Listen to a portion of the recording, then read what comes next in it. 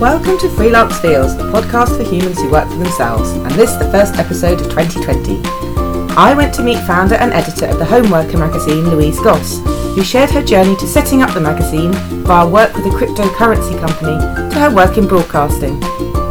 We delve into why freelancers need to focus on their immediate working environment, as well as mental health and making sure your home working space is sympathetic to the people you share your home with. Louise shares insight on the language of your to-do list and the concept of a to-don't list, and we talk about the financial feels and embracing your tax return.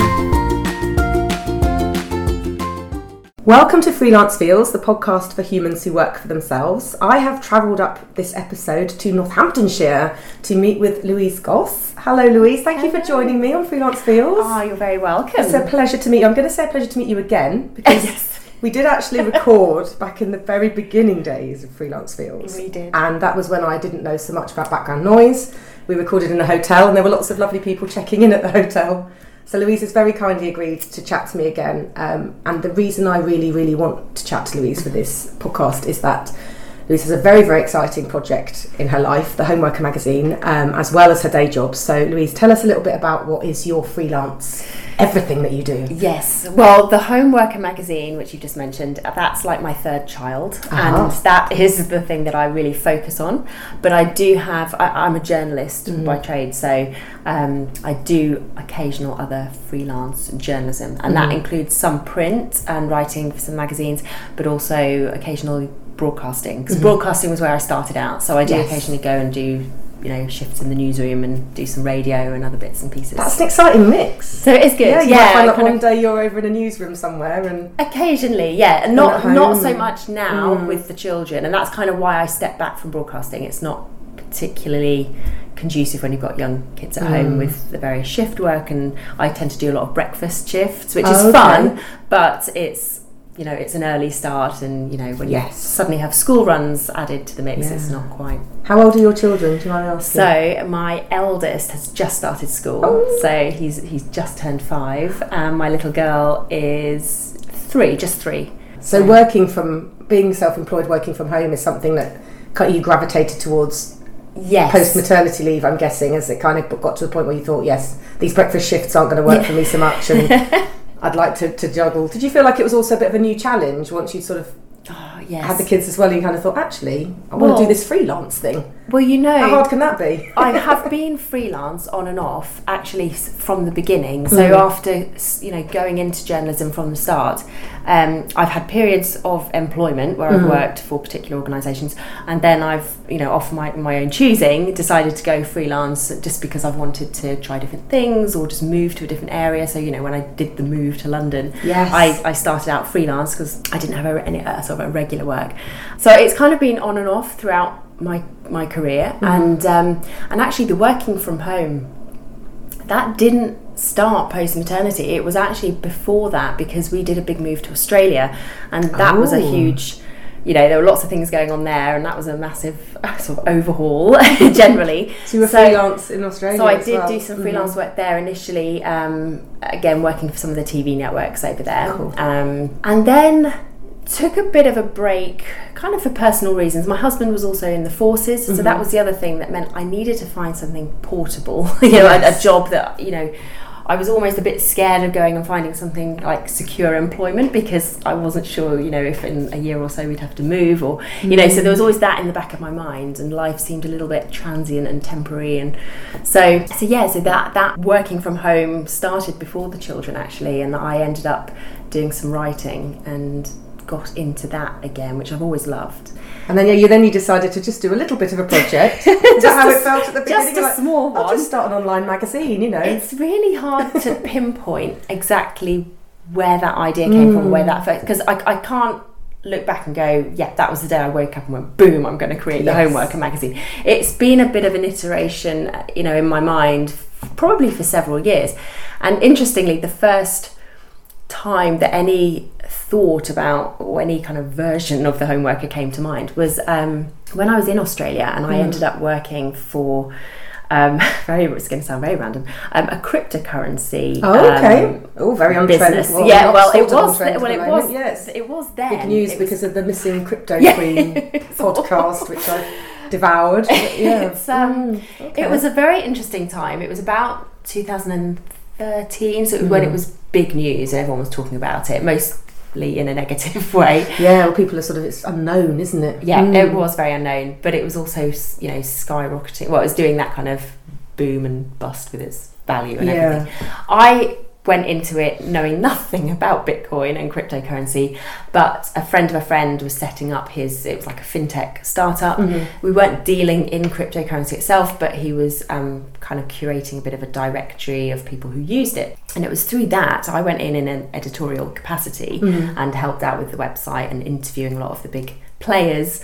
And a lot of the people I ended up talking to were small business owners, because they were the people that were taking cryptocurrency. Because a lot of the big, the big organisations were sort of staying well away from it, but smaller independent businesses and sole traders and those sorts of people were finding that, this is quite a good way.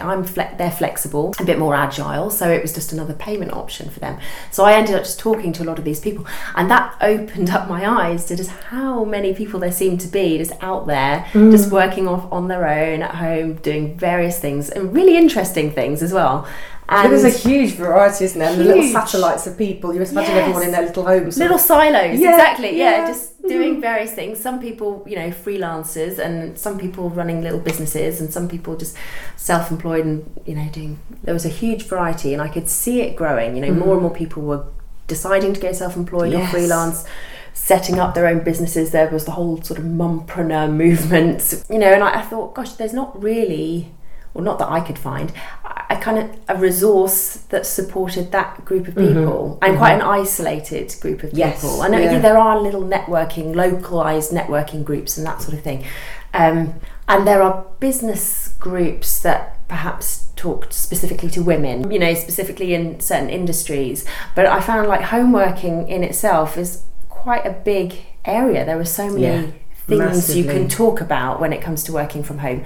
And even if you're just a flexible worker who does it 2 days a week, and goes into the office some days, you've got to adapt. It's quite a big transition. You're still working from home in some way, shape or form, aren't you? You're still saying, well, I use my home as an office or a workshop or a studio. Or what I love is that uniqueness. So I totally agree. Like when I saw the Homeworker magazine, I was like, there's nothing like this. No. There's lots of things for freelance. There's lots of things for self-employed. There's lots of things for... all those different, there might be something for artists or there might be something for writers, but for people, the niche of you work from the place you call home. I was like, I've never seen this before, this real sort of niche in the niche, as they tell us to go and find, don't they? It really taps into something emotional as well as practical, I find, because you sort of think, well, there's a real emotional side to working from home, There's a lot of challenges, aren't there? Like there are. Getting dressed. Yes. Leaving the house. Do we need to? Yeah, exactly. Giving up a room of your home to work or business, which not everyone does. No, and equally the fact that you have to consider that you are in your home and you have people, your family, whoever they are, or your people you share your home with, you've got to consider them as well, because they don't want to work in an office. They want to come home and switch off from work, or have it as their home, somewhere safe and comforting and nurturing, and not somewhere where it's sort of all about work and computers. And there is definitely an emotional aspect to it as well as a practical, and I think that's why the magazine ended up being a magazine rather than just a one sort of blog. There were so many different facets I wanted to talk about, because there's the aspect of you being in your home and the challenges and things it leads to, but also your mindset, because you're on your own. So you've got to sort of think about all the little, that little chatter in your head sometimes, and the self-doubt and imposter syndrome and all those things that can happen when you're on your own and you don't have the perspective of someone else or people to bounce ideas off, and just a team around you for that kind of support and reassurance. Your well-being was a big aspect that I really wanted to touch on, because again, you're on your own. There's a lot of pressure on you. It can be quite stressful. We are the boss, the admin. You're everything. The post lady. Exactly. So really sort of making sure that you were looking after yourself, and that's mentally as well as physically. So thinking about, you're not in an office working in a company where you might have occupational health to set up your workstation ergonomically. So it looks at that side of things as well, like your work environment, how you work safely and well and healthily, how you can interact with family members and the conversations that might have to happen. So it really it's quite a holistic view of working from home is how I look at it. So. It takes quite a broad view. Because there's a lot of things, you mentioned the ergonomics and everything, and we were just chatting when I arrived at Louise's about, she's been trying out a standing desk. Yes, and I we were love sort it. of saying, it's like one of those things when you work from home is you kind of make do, don't you? So you might have, I'll have the old chair and this desk, I'll use the old kitchen table, we'll pop that in the study. And actually we don't provide often for ourselves the physical working environment that might then impact on your physical and mental health. And your productivity as well. And just that, that's a big part of it. You've got to make sure that you stay on track and that you're productive and that you're creative as well. Getting that space to be creative and all of that. I think your work environment and as we were talking about the standing desk, all of that can really it has a big effect. And we do often say, I'll just make do. But if you think about how many hours you spend at your desk and sitting, or it's actually a really key investment, I think. So the standing desk for me, what I've actually got is I didn't want to go out and buy a separate standing desk, but I came across it's a sit-stand platform, so you actually place it on your regular desk. So you don't have to go out and buy another desk, and then you can raise it up and down. So when you're ready to stand and have that, your half hour or hour or whatever of standing, you just raise it up. So that's brilliant. It's really good. That is brilliant. Oh, cool. So I love that you test these things out. You also go, you go meet people a lot, don't you? I mean, just to clarify for everyone, Louise does all the content. We'll get onto it in a minute because there's a print version of the magazine which is out, and I will explore that shortly. But you do all of this, don't you? You're out there interviewing, photographing, doing the design and the layout, and it's the whole concept. I mean, how have you done that alongside actual work? And I know this is your work, this is a vanity project, is it? No, this is now like a business that I've really, and that has been one of the challenges for me. I'm a very creative person. This for me could easily just be a passion project that I do for the love of doing it, because I do love it, but I have to have that business head on my shoulders as well and think about it in sensible terms and how everyone's always going monetize and I think gosh, and it's the side I don't it is a side that I'm not as keen on, but I do it, and I'm actually growing to enjoy it, and even weirdly growing to enjoy the selling part of it, which I don't I never found something you didn't know you were going to love. I've always shied away from it, and I've spoken to business coaches before who've always laughed and said you don't sell, you're very quiet about it, and I'm like because there was a sense of that I don't want to annoy people and bother people. I was like, I don't want to, and then I was like, well, actually, if people want to know about it and I think people will actually benefit from it, then I need to tell them about it. And when those first sales start coming in, it's quite exciting, and you're like, oh gosh, I can do this. It proves that people are like, oh yes, this is something they've been looking for, and that they enjoy. And some of the best feedback I had was how needed it was. It was something that I thought was needed, I hoped was needed, but to actually hear that, and get that feedback, and a lot of the feedback I've had has been completely unsolicited, which has been lovely. It's been people just voluntarily emailing or messaging and just saying, I love this and thank you so much for creating it, and that's the best feeling in the world. That is really brilliant. And was it born out of experience for you as well? Has it been quite cathartic to do all these features and explore working from home? Has it had a benefit to your work from home life? Definitely it has, because as you say, I interview and talk to so many people about it that it's given me lots of ideas, and I can talk about it till the cows come home now, but I really do.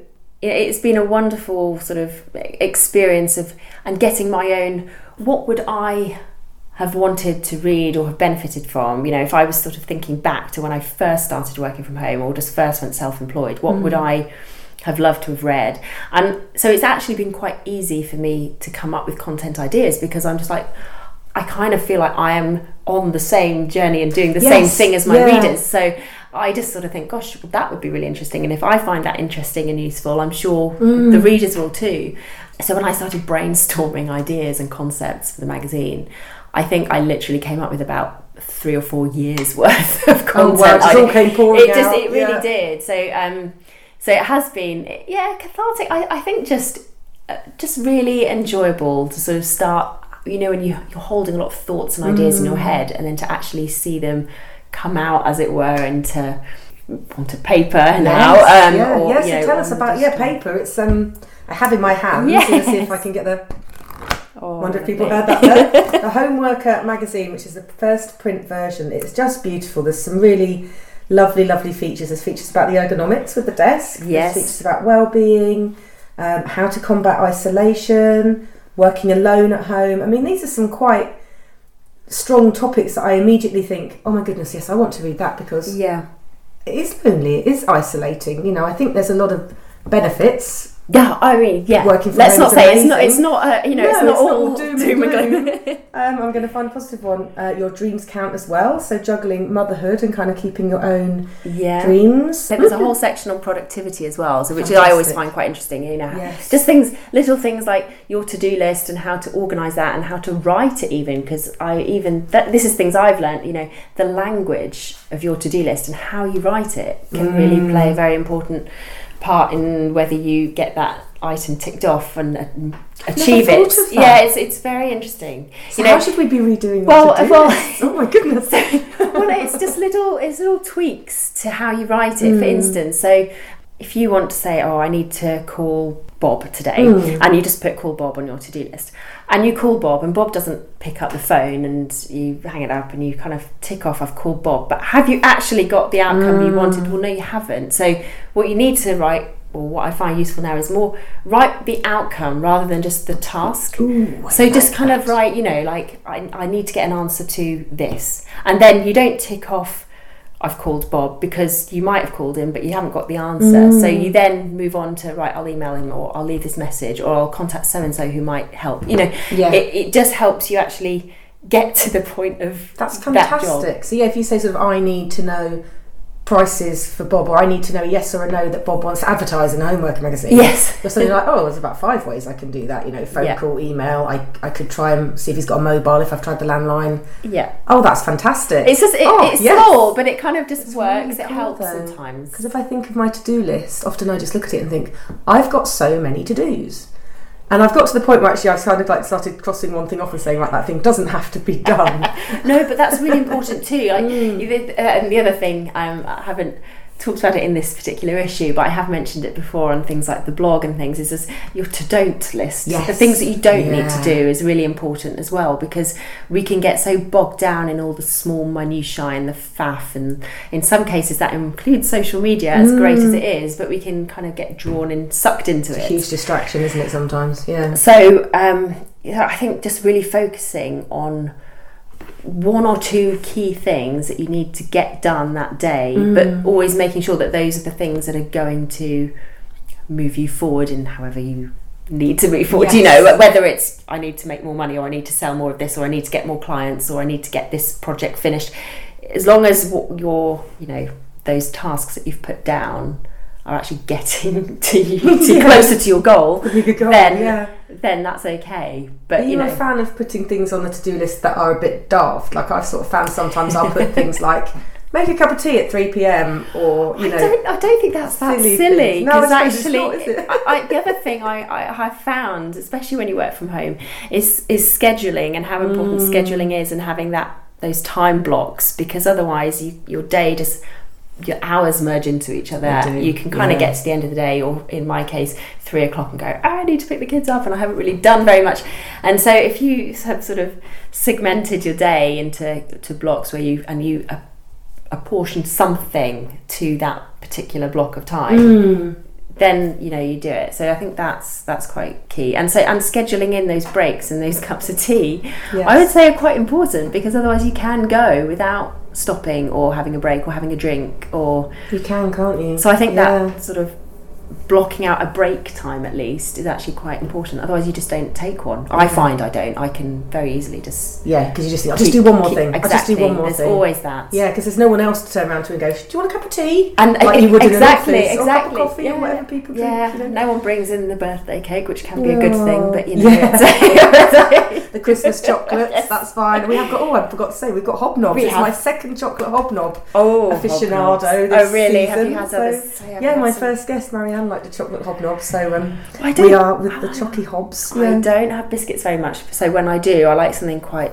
chocolatey and yummy. A bit of a treat. Yeah, because that's the thing, if you have biscuits in the house as a freelancer, they're gonna go. They are gone in 60 seconds. It's funny you talk about scheduling breaks, and I know from seeing you on Instagram that you're often out in the wind and the rain and the sunshine. Sometimes, yeah. Going for runs and things. Is it quite important for you to take a break that is a physical exercise? Has that been something that's quite a big deal for you? I've always enjoyed running. I haven't. So a few years ago I really didn't, but I just started to do it because I like the idea of going for a run. Yes. But I very quickly did fall in love with it. Cool. So I mean we're talking quite a number of years ago now, and probably more than 10, and so I started doing it regularly and ended up being, I wasn't ever really fast. I'd never sort of trained properly. I just did it regularly. Ended up running, the odd 10k and half marathon and that sort of thing. So I enjoyed it, and then children happened. So now it's as and when and if I can. But it is important for me to get out and do something active. I need it. My body needs it. Otherwise I get very sort of like, I don't know what it is. It's like, it is a bit like a coiled spring.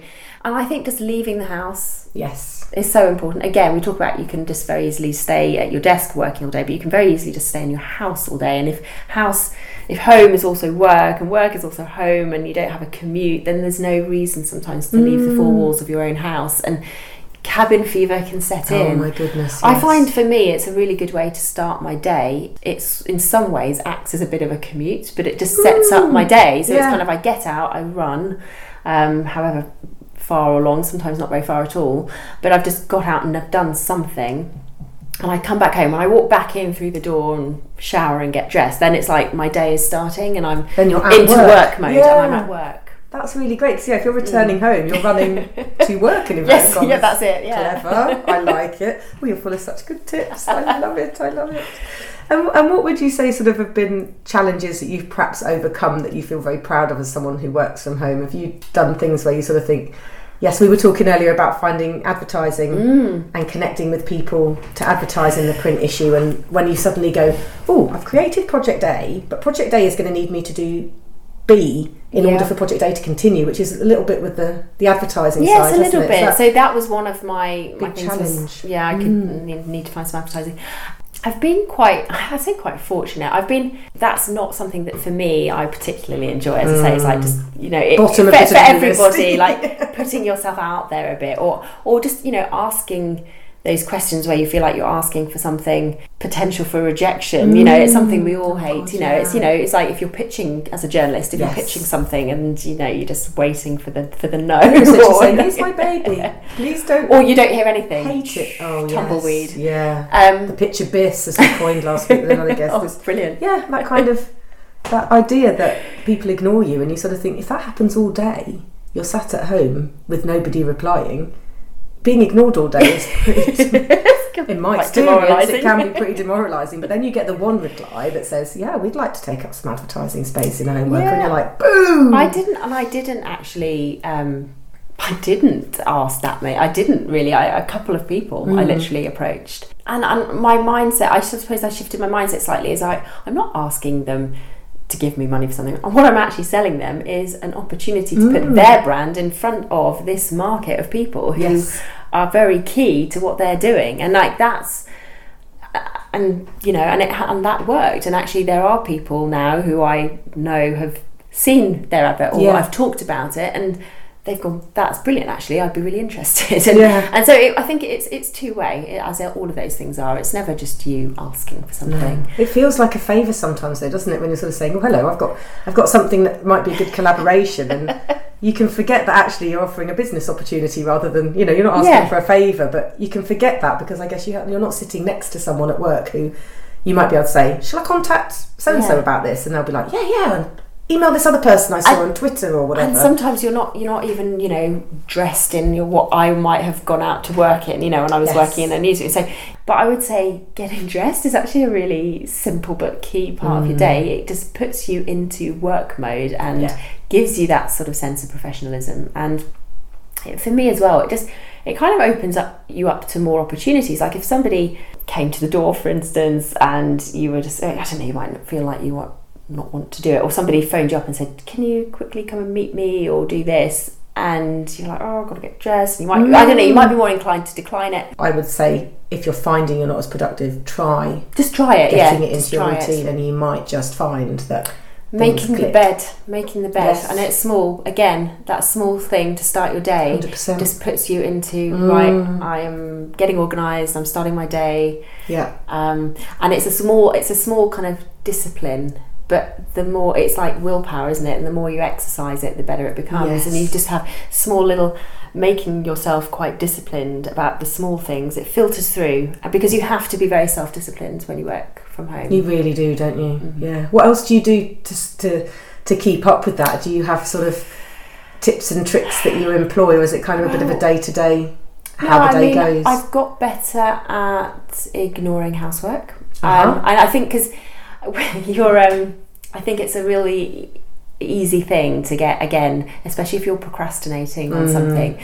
So I think it's almost less about the various distractions. The distractions are there if you're procrastinating. So it's more about how you stop yourself from procrastinating. Yes. And that really, for me, has been all about having a sort of a fixed goal or clear idea of what I'm meant to be doing that day. Because without that, it's very easy to just sort of meander and go, I might just do this, the dishes need doing, or that skirting board could do with a dust. And it's very easy to just kind of post on your Facebook group 3 things, don't you, to do?